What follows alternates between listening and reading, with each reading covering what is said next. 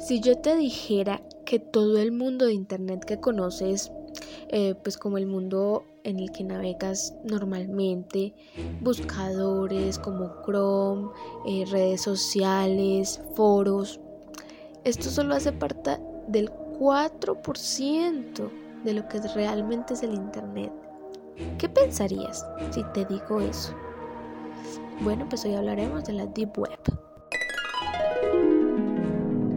La Deep Web es la web invisible, donde puedes encontrar ya sea porno infantil o lavado de bitcoins, narcotráfico, contratación de hackers, mercado sexual, documentación falsa. También hay páginas donde hay fotos de mujeres aplastando animalitos. Y todo esto se obtiene por medio de bitcoins, que es el medio de pago de esta web, ya que no deja rastro y pues todos quieren ser anónimos allí. Ahora hablaremos de los riesgos y peligros de entrar a la Deep Web. Una de las causas más preocupantes de entrar a la Deep Web es que puede ser rastreado y allanado por la policía si captan movimientos extraños, tal como le pasó a un distribuidor de porno en Chile, que pues en estos momentos está en prisión.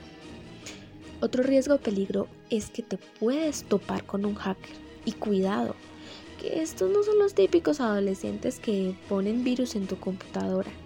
No, estas son personas profesionales. Pueden robar tus cuentas bancarias, datos de mucha importancia, malversar fondos, entre muchísimas cosas más. Otro punto aquí también es tu estabilidad mental.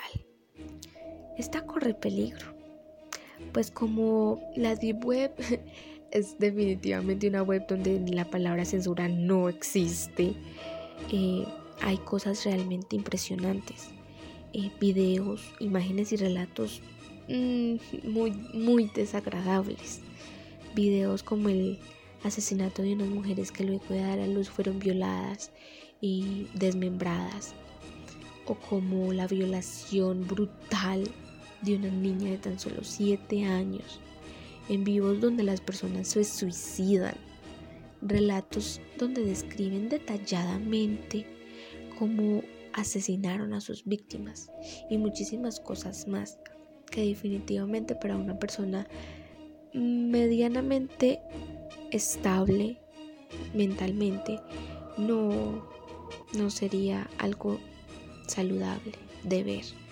Así que por favor te invito a que no entres a la Deep Web, porque recuerda que el gato lo mató la curiosidad.